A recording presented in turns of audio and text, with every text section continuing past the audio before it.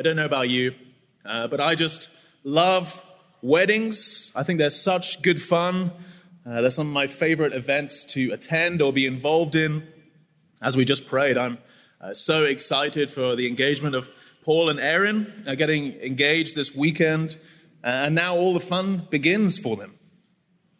And when we think about weddings, there are just so many small and then also significant signs that lead up to a wedding. Markers that let all of us know that there is a wedding that is close. Those things that are probably already on Erin's list. Getting a venue booked, buying a dress, buying rings, choosing a cake, doing the marriage prep material, however long it takes you. All of those things build expectation. They all cause the couple to look forward, to think about that wedding day, to know that that marriage supper is coming. Then as it all gets close, things start to happen really quickly and obviously. There is a rehearsal the day before, and there's a small rehearsal dinner afterwards. Then on the day, the bride and the groom, they get ready separately. They put on particular outfits. They do particular things. The night before and the morning of all cause the couple to say, our wedding day is here. Even though they're not actually married yet. There is an order to these things. We know that order. You don't buy your dress after the wedding day. All of these things point to the wedding being close. As we look at 2 Thessalonians chapter 2 today, we're going to see some of these signs of the coming day of the Lord, how it can be a bit similar. As the Thessalonians were looking around at their city and their circumstances, there was clearly some things going on in that city and in their life that made them think that maybe this day was close. And so they needed a reminder from the Apostle Paul. Turn to 2 Thessalonians. I'm going to read chapter 2 for us. I'll try and do half a good a job as Sunday just did for us. Let's turn to 2 Thessalonians chapter 2, and I'll read from verse 1. Now concerning the coming of our Lord Jesus Christ and our being gathered together to him, we ask you, brothers, not to be quickly shaken in mind or alarmed, either by a spirit or a spoken word or a letter seeming to be from us, to the effect that the day of the Lord has come. Let no one deceive you in any way, for that day will not come unless the rebellion comes first and the man of lawlessness is revealed, the son of destruction, who opposes and exalts himself against every so-called God or object of worship, so that he takes his seat in the temple of God, proclaiming himself to be God. Do you not remember that when I was still with you, I told you these things? And you know what is restraining him now, so that he may be revealed in his time. For the mystery of lawlessness is already at work. Only he who now restrains it will do so until he is out of the way. And then the lawless one will be revealed, whom the Lord Jesus will kill with the breath of his mouth and bring to nothing by the appearance of his coming. The coming of the lawless one is by the activity of Satan, with all power and false signs and wonders, and with all wicked deception for those who are perishing, because they refuse to love the truth and so be saved. Therefore, God sends them a strong delusion, so that they may believe what is false, in order that all may be condemned who did not believe the truth, but had pleasure in unrighteousness. But we ought always to give thanks to God for you, brothers, beloved by the Lord, because God chose you as the first fruits to be saved, through sanctification by the Spirit and belief in truth. To this he called you through our gospel, so that you may obtain the glory of our Lord Jesus Christ. So then, brothers, stand firm and hold to the traditions that you were taught by us, either by our spoken word or by our letter. Now may our Lord Jesus Christ himself and God our Father, who loved us and gave us eternal comfort and good hope through grace, comfort your hearts and establish them in every good work and word. Friends, as we walk through this chapter together, 2 Thessalonians chapter 2, I think the main point for our time is, Christian, do not be deceived, for the Lord is coming. So stand firm and remember the gospel. Christian, do not be deceived, for the Lord is coming. So stand firm and remember the gospel. The text, I think you saw, just splits into two sections, one a bit bigger than the other, and so our 2 points will be reflected in that. And we're going to look at our first point there in verses 1 to 12. The larger is where we'll spend the majority of our time. Our first point is just keep calm. Keep calm, verses 1 to 12. But last week, as we looked at 2 Thessalonians chapter 1, we saw the Apostle Paul writing to this church. This is a church that he planted, and he was writing to encourage and strengthen them in the midst of their persecution. Chapter 2 is really just now the main bulk of the letter, where he will deal further with this coming day of the Lord. And again, his main aim, just to encourage the Thessalonians. We immediately see this point and I think the urgency of it here in verses 1 and 2. Look there with me. Now, we're at a bit of a disadvantage, honestly, reading this letter, as Paul was writing to a church that he visited, a church that he taught in. And so there are just going to be some gaps as we look at this letter. They'll become clear, and we are just going to humbly seek to fill those this morning as much as we can. But I think Paul is trying to answer a question through this letter along the lines of the Thessalonians saying, are we about to see the day of the Lord? Are we about to see the day of the Lord? And should we be worried? Is that something that should concern us? So Paul kicks off here in verse 1 by telling us just more encouraging things about this coming day. The coming of Jesus, his return. We see there also includes the gathering of Christians with himself. These are not, I don't think, two separate things. Paul is saying they are really just one and the same. They both happen at the same time. He's trying to grab their attention. He's saying, guys, you've got to listen. I know you're struggling, but you've got to listen. You're not with Jesus yet. He will come and he'll gather believers to him. The fact that you're not with him right now should be a giveaway to you.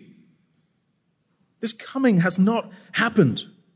Christian, when it does, you will know all about it. Make no mistake. Jesus is coming back, Christian. He's writing to the Thessalonians, but this applies to you, Christian, this morning. Jesus is coming back. He is coming to judge the living and the dead. The encouragement for the Christian is that his followers will be united with him. Following this, we then just have more exhortation straight away from Paul to the Thessalonians. Verse 2, we see that he doesn't want them to be quickly shaken in mind or alarmed. So much of what Paul is encouraging them is the same as what Jesus says in Matthew 24. This is what is going to happen. You guys don't need to be alarmed or scared. You are with me. I've chosen you, as Paul will return to say. Last week it was not be alarmed by today about what you're going through.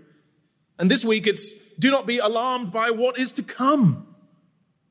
Both your today, Christian, and your tomorrow, all of those are in Jesus' hand. God is sovereign over all of those. But what is it that has shaken the Thessalonians? In verse 2, we see that I think Paul himself is even unsure of exactly what has kind of tipped them over the edge by this list that he gives. He says a spirit, and that just means a prophecy of some kind, a spoken word or a letter seeming to be from us. The us there, just the apostles. Consistent again with Jesus' own promise to the Christians that there would be those that come to deceive. There would be false teachers and false prophets. The warning through this letter to the believers, both then and to now, is be careful what you listen to. Christian, be careful what you read. Be careful what you watch. Be on guard. Friend, just because something is published by a publisher somewhere does not mean it is good. Just because someone has uploaded something to YouTube does not mean that it is true. Or simply because someone says it on a podcast does not make it right.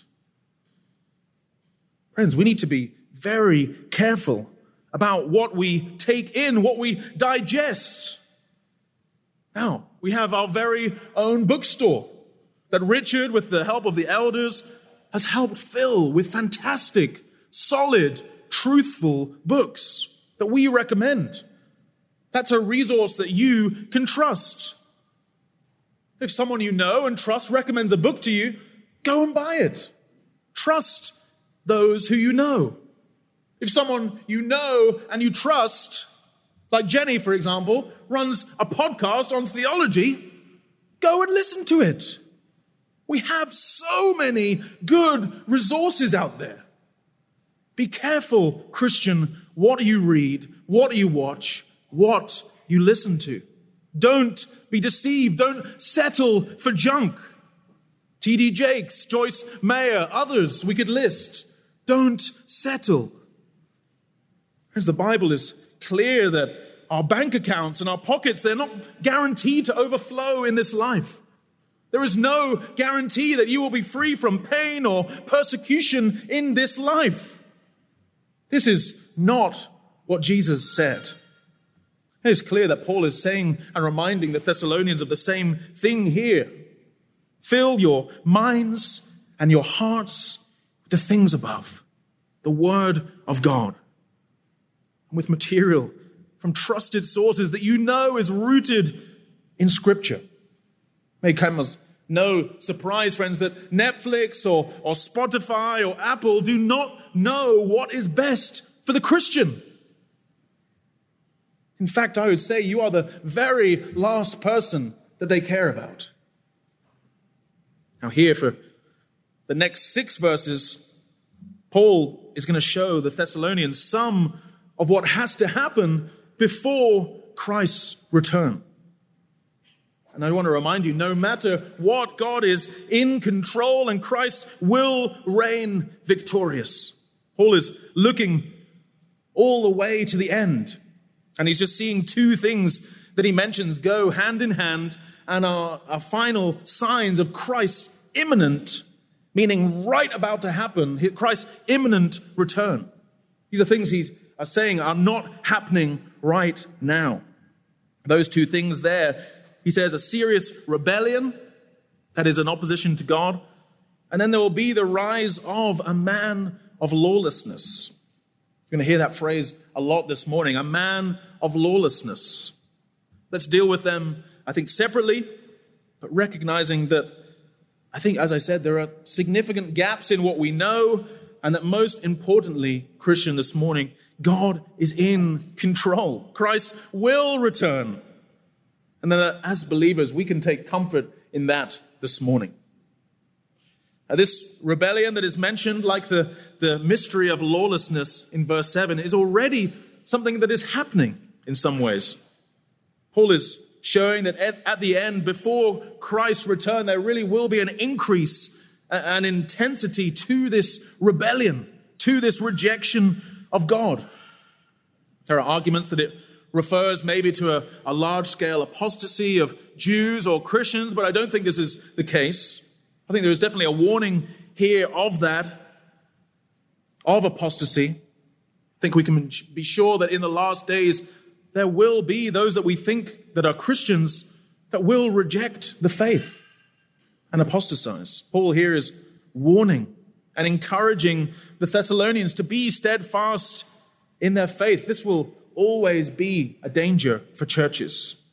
That those that we thought were believers turn out to be those that rebel against God and reject Him, His word. instead just pursuing and enjoying what is false. This proves that they were never Christians at all. Paul is saying that here in these last days, this rejection of God will increase, and that he wants the Thessalonians to be ready, but also to keep calm. You think about when soldiers are preparing for war, there is really no real way to replicate those warlike conditions in training, but they do train hard. They are disciplined. They know deeply what their mission is, so that when that day comes, when they're on the battlefield, they're not surprised. They're not shocked or caught off guard, but are well prepared to carry on. It's the same for the Christian life. Friends, the elders here, our job is to make sure that you are ready for whatever you will experience in this life. There's the day-to-day struggles, but also the long-term persecution, the war of what it looks like to live in this world. Honestly, simply, we do this by holding fast to the gospel, the good news of Jesus Christ. In stark contrast to Christ, here in our verse, a character is introduced there in verse 3, the man of lawlessness. And then ultimately, following straight away, his destruction and defeat by Jesus Christ. I think for each one of us, we want a timeline.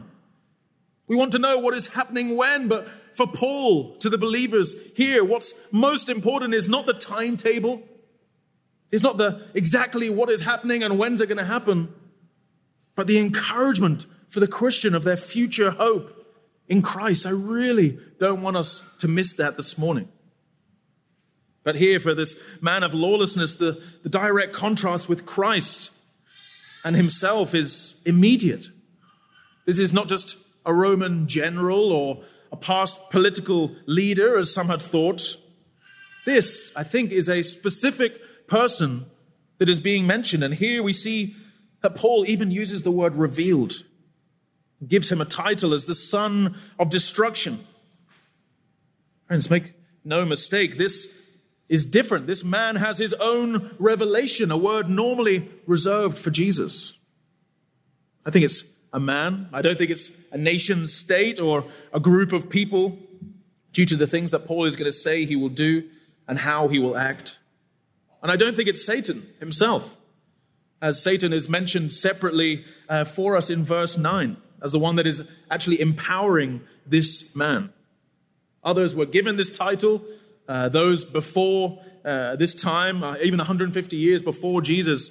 Antiochus, a Roman general, was given that title.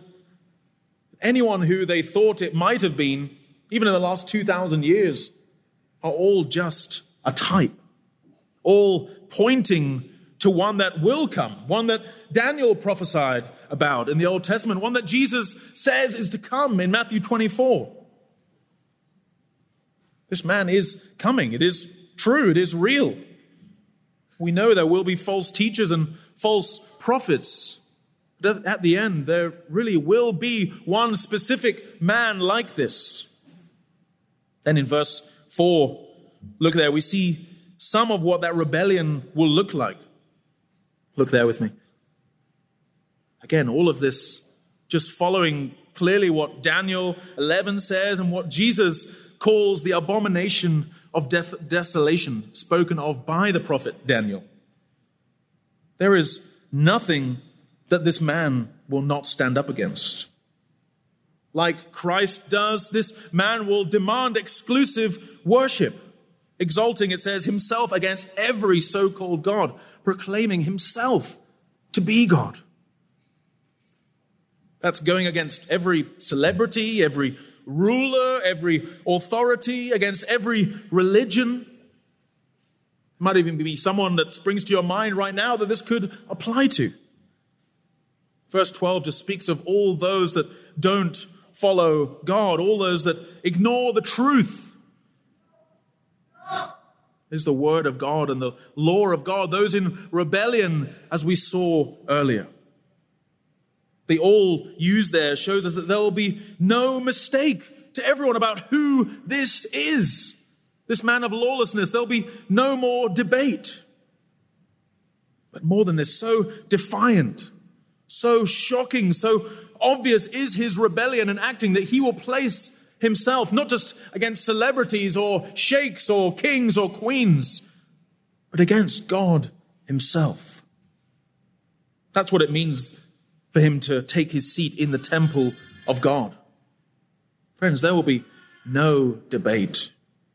Is it a ruler? Is it that person? Is it that president or that pop culture icon or that false religious leader? There will be none of that. We will all know. And for a time, I think we will find it shocking. I think this will seem like a big deal to us and to the watching world. But make no mistake, Christian. This is expected. This is prophesied. God is in complete control. He knows. And he has known. Verse 5 brings a breath for us and a slight rebuke, with Paul asking if the Thessalonians remember what he said when he was with them. That again reminds us that there is just teaching here that we don't have. They knew more than we do, but be sure Paul's eschatology here is in line, as we've already seen, with what Jesus said, with what Daniel has prophesied, and what the whole of the New Testament is teaching. Verses 6 and 7, we then reflect on what is happening right now with this man. The he look there in verse 7, the he there tells us that the man of lawlessness is being restrained right now by somebody else, and that the man will have his time. I really don't think the restrainer is something human or a particular nation, or that he's restraining himself. I think from what we know about God's sovereignty and control over all things, this can't be something that has power over God. And so I think we're left with the option that it is either God that is restraining this man, or it is by God's power that the man is restrained, perhaps by the power of the Holy Spirit, or by maybe a God-ordained agent, something like an angel. The man's revelation is again mentioned by Paul. He will have his moment, and we see in verses 11 and 12 that God will use this to condemn and reject those who've gone against him, those that have denied him. Paul alludes to what we already all know about this world, that this mystery of lawlessness is already at work, it says. Again, this contrast with Jesus that we're to hear. His followers and even his gospel is given, with Paul referring to the mystery of lawlessness. This word mystery, again, normally reserved for the gospel, showing us clearly how Satan is a liar and a deceiver, how he has no power of creativity. He can only twist, he can only mimic God's good design and ultimately distract and deceive from God's plan of redemption for sinners. And Satan cannot bring new life, and he cannot take it away. This is an encouragement for the Thessalonians. Yes, Paul knows things are already hard, but this is not the end yet. Christian, you are right to recognize that sin is at work in this world right now. Now, what are we to make the end of verse 7? Look there with me. It says, until he is out of the way. What are we to make of that? Until he is out of the way. I want you to think about what it's like to walk along a path. Maybe you've been out for a walk in the countryside or on the Corniche, and then you have a cyclist come behind you. What is that noise that you hear as they approach? That noise they often make, that noise that drives me a bit crazy. It's the bell. It's the ringing of the bell, right? That noise. And what does it mean? What does that noise mean when you hear it from behind you? In that moment, you have a choice to stand out of the way and allow this person to pass or not. You have a choice. You are in control. You don't, when you hear that noise and you step to one side, you don't disappear at that point. Well, I'm saying that in some ways, this is what we see here. That God is allowing the restraint of the man to end. This does not mean that God disappears. It means that God allows this man of lawlessness to come. Christian, God is never out of control. God is never manipulated or changed. God's plans are never affected or altered. Christian, it is the same today, and it will be the same on that final day. God is in control. Now, having built this tension for a few verses, perhaps you raised your eyebrows reading some of what we've just looked at this week. I know I certainly did on Monday morning, and I reread this chapter.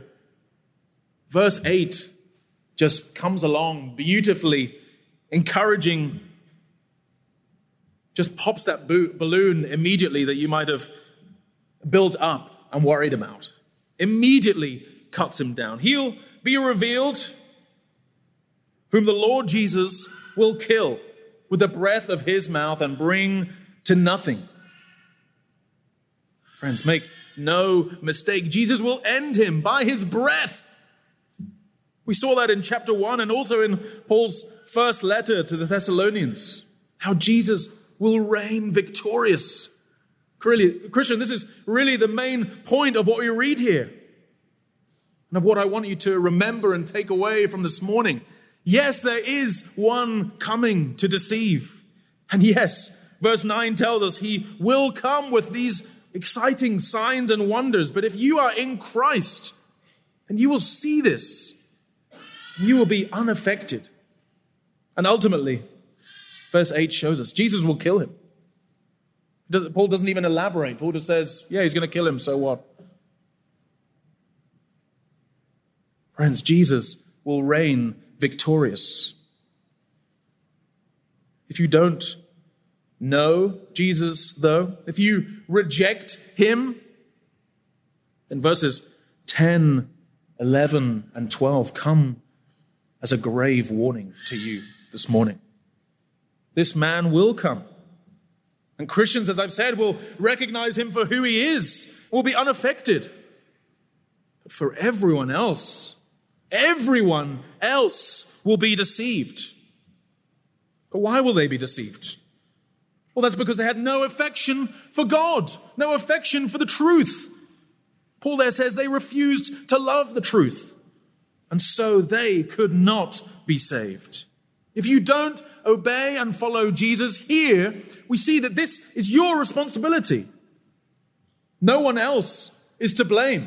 Not me, not the person who brought you here this morning, not the person who's been reading the Bible with you. If you don't believe in Christ, then this is your responsibility. As you have been born a sinner. You are someone that rebels and rejects God. That is who you are.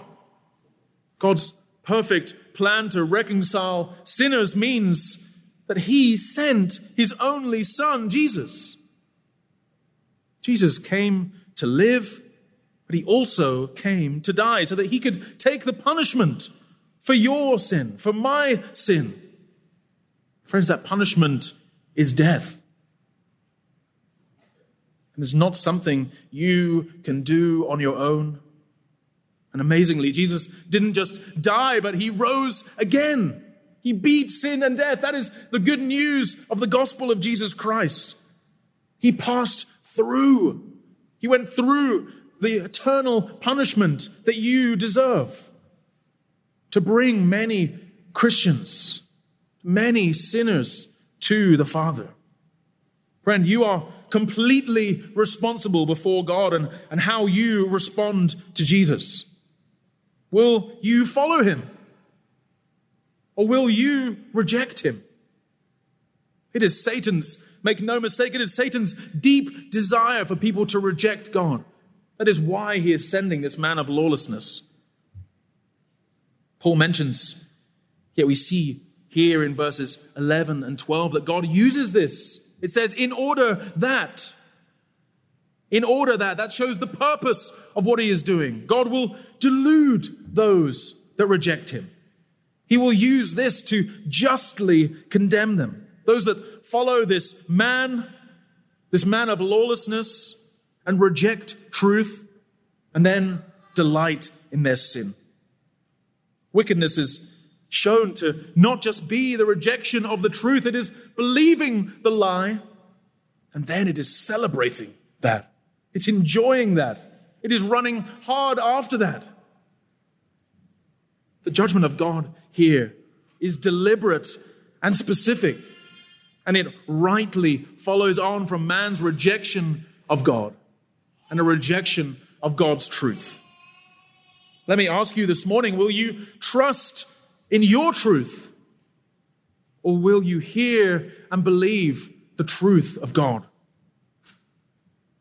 For the unbeliever, there is rebellion and what is false, a trust in oneself that only leads to death. But for the Christian, there is obedience and truth, a trust in Christ that leads to eternal life. The grace of God means that God has chosen to save some sinners, and with this reminder, we turn now to our second point. Look there at verses 13 and 17 with me. Our second point, carry on. Carry on. Paul here grabs the attention of the Thessalonians with just this shift in verse 13 for us. I don't want us to miss again this contrast between Christ and the man of lawlessness, the life of the believer and the life of the wicked, the love of truth and the love of what is false. Paul, I want us just to consider this reminder here of faith in verse 13. A wonderful example for us. He knows because he has seen. He knows he is writing to the very first believers in that city in Greece. That church there, he says, is the first fruits. That's just the beginning of the harvest, the very first fruits to appear. And often in these societies, they would give these first fruits as an offering to God. So this phrase means something. It's special. Paul, yet again, just the ever-caring pastor, putting his arm around this congregation, around the Thessalonians, reminding them of all that God has done in them and what an encouragement they are to him and to other believers, and how he's just truly amazed at the work of God in this city. He can only respond in praise. Verses 13 and 14 then also remind the Christian they are saved because of this. They can stand firm and can persevere in the faith until that final day. In all of these things, we see that it is through God's sovereign will that all of this happens. That's why Paul begins with giving thanks to God. He's not just praising the Thessalonians and their good work. He's saying, praise God. God is the only one acting here. God chose you, verse 13, and he called you, verse 14. Christian here today, brother or sister, is the same for you. By the Holy Spirit's work in your heart, God is sanctifying you for his purposes and for his glory. He began this work in you when you first believed the truth. Friends, we know and understand the truth of the gospel. There is no other way to be saved. If you don't know the gospel, then you cannot be a Christian. But more than this, if you don't believe the gospel, then you can't be a Christian. It is God that takes his word and applies it to your heart through the Holy Spirit and gives this gift of faith that is only by his grace, so that you, and Paul says it here, can obtain the glory of our Lord Jesus Christ. What mystery this truth is for us. Friends, how deep and unimaginable is the holiness of God. How wide and incomprehensible is the love of God. Yet how simple and how straightforward is the gospel of Jesus Christ. It is the same gospel that's Paul and the apostles have preached and written. The same gospel they have taught and communicated with churches they have planted. This gospel that they received directly from Jesus Christ is described there as our gospel. And that's because it's the only one that is true and correct, not what is being peddled in the city center by traveling teachers and false prophets and sold by others. Paul, again, linking the work of the apostles with the church of the Thessalonians. You guys know us, and we know you. You were saved, and we were saved the same way. You have been persecuted, and so have we. We will spend eternity with you, for we all trust Christ alone for our salvation. That is why there is the word "are" there in verse 14. That's where it is coming from. Not only did the apostles receive the commission specifically from Jesus, but today, wonderfully, mysteriously, we have it preserved for us to open this morning. Yet, how often does it sit collecting dust on our bedside table or on our desk? Maybe you've downloaded the Bible on your phone. When did you last open that app? Is it in your recently opened apps, or does it sit unused? Friends, it is the word of God that Jesus has given us for our own sanctification by the Spirit, but also to go out and speak and declare to the nations. There is no secret knowledge or special truth. Friends, it is only the word of God. The Bible is the truth. The word of God is the truth alone, and nothing else compares to it. Christian, cling to the gospel of Jesus Christ. I wonder how dismissive we are when things are hard, of opportunities to praise God. Clearly, this church just having an awful time. Persecution was so bad, rulers so aggressive towards them, neighbors behaving so terribly towards them. Things so bad that the Thessalonians thought they were in the last days. It was truly horrendous, and they were struggling. Now, Paul has stopped what he was doing to write to them, to point their gaze to heaven, to show them that all those that are afflicting them will face the judgment of God. But in amongst all of that, he also wants for them to stop and see what God has done for them, not just what he has done against their foes, what he has done for them.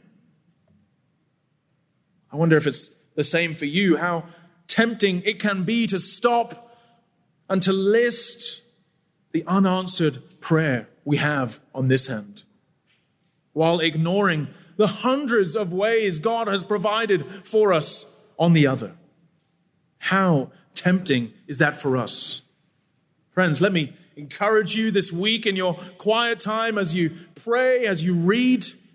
Begin that time by listing all the ways God has provided for you, even just that morning. Just start with that morning. And see how that changes your affection. See how that changes your perspective on all that God is doing for you. See what he has done. Stop and consider how mighty and awesome are his ways and how he has you in the palm of his hand, no matter what is going on in your life. Chapter 2 for us just concludes with a prayer and a reminder for the Thessalonians. Look at verses 16 and 17 with me.